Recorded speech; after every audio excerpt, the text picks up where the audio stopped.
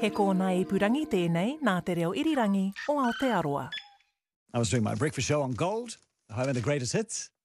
The newspaper arrived at 5 in the morning and it was the Herald.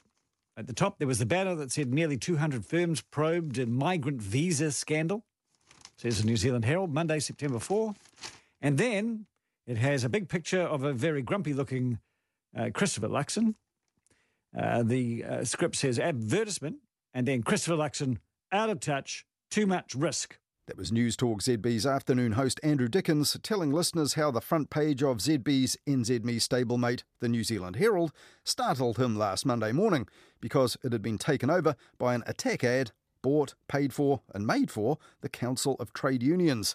Now, the same almost gothically grumpy image of the National Party leader also stared down from billboards around the country that same morning, and it was in spookily soundtracked social media ads setting out the CTU's reasons for rating Luxon as out of touch and too risky. He'll make you pay for prescriptions. And he plans to give billions in tax cuts to landlords, which puts funding for schools and hospitals at risk. Luxon isn't the right leader in a cost of living crisis because he doesn't understand. Now, that was clearly an election advocacy ad, and it was identified as such in the Herald. But as soon as it came through the Herald's ad department, the senior editors there must have known that the Herald's decision to host it would also have become news. ZB's Andrew Dickens certainly thought it was. I think that this is news. This is why I'm talking about it on the radio. It's my company, but I'm not involved with this decision. It's another branch over there. And I think they need to write about it and say how they actually determine who gets the wraparounds. And it did indeed raise questions about picking and choosing of advertisers, as we'll hear later. But the Herald didn't want to talk about it on RNZ's midday report that same day. Murray Kirkness, NZME's Chief Content Officer for Publishing, has declined our request for an interview. And back on ZB, the morning host Kerry Woodham said it was all about the money for the Herald and not the politics. That's democracy, and if citizens and ratepayers decided to put something out about Hipkins' inability to be an effective Prime Minister, then I'm quite sure the Herald would take the money and wrap the ad around the newspaper. You got to survive in the media. You got to take the ads. And a former Herald editor, Tim Murphy, also pointed out on Monday that election ads on the front page aren't entirely unprecedented. In previous elections, the Herald has allowed the National Party to add detachable blue stickers to the weekend edition until late in the campaign.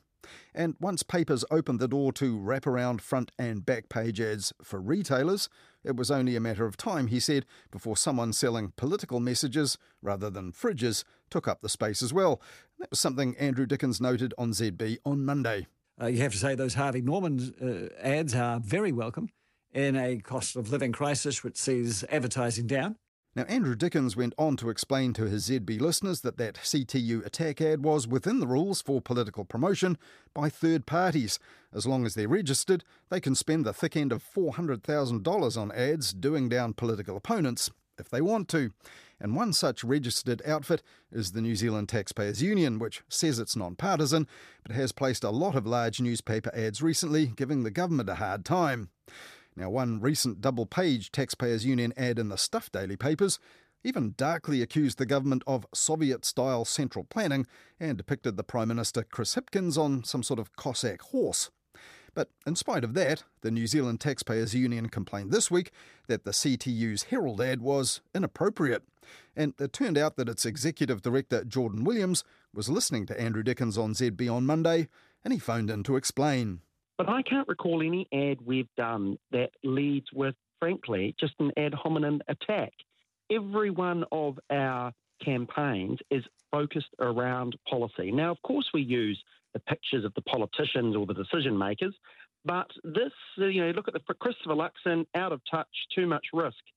The front page of the Herald, there's no reference to policy whatsoever. Though, as Andrew Dickens pointed out, the political policy points were just over the page in the Herald, and the CTU wasn't spending any taxpayers' money. So what was their problem?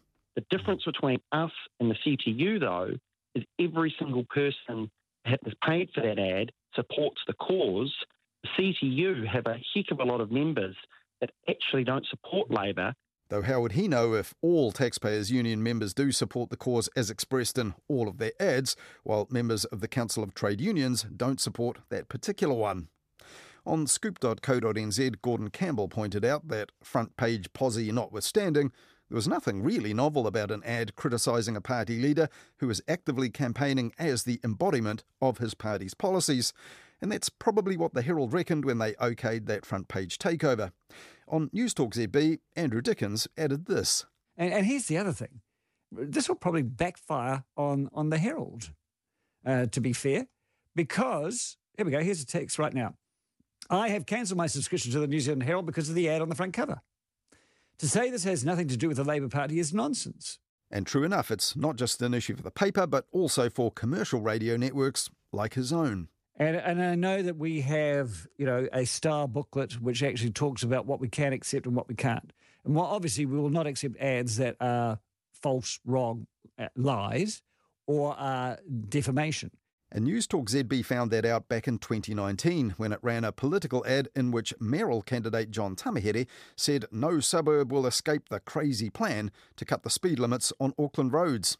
The Advertising Standards Authority said, in fact, that was false, and NZME told the Advertising Standards Authority apologetically it had presumed the client's script and figures provided were correct.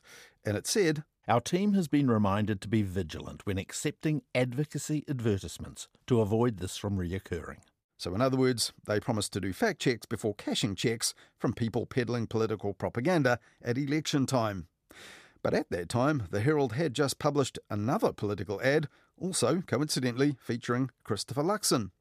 Now, he was not even a member of the National Party at that point, let alone a candidate, but the Herald's half-page ad showed former Prime Minister John Key morphing into Christopher Luxon, and the ad also made the news for this reason.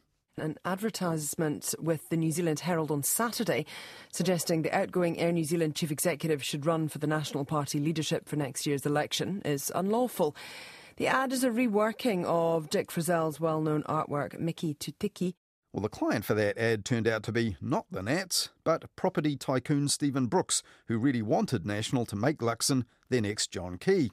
And at the time, another former Herald editor, Gavin Ellis, wasn't impressed. It surprised me greatly that the Herald on Sunday would run that ad without first checking with the National Party and Mr Luxon to see whether they were responsible. Well, in fact, it was the Weekend Herald and not the Herald on Sunday that took that ad, but that's all history now. But last Monday, ZB listeners were phoning in more concerned about other ads that the Herald wouldn't print in the recent past.